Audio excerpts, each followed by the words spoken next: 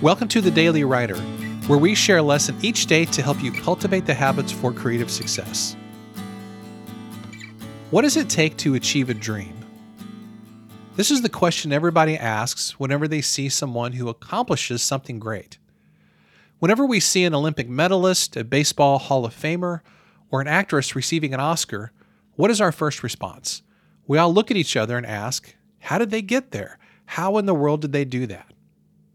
Well, we like to ask these questions because we think there's some kind of shortcut to success. We think there's a magical pill that some people have been privileged to get, and the rest of us are just left high and dry.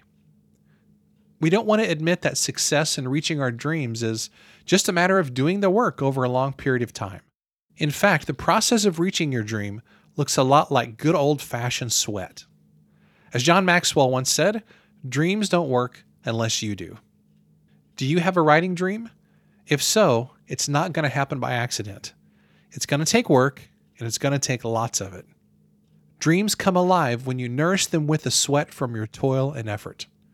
Are you ready to get to work? Thanks so much for listening to today's episode. For more, you can visit us at dailywriterlife.com. Thanks, and I'll see you tomorrow.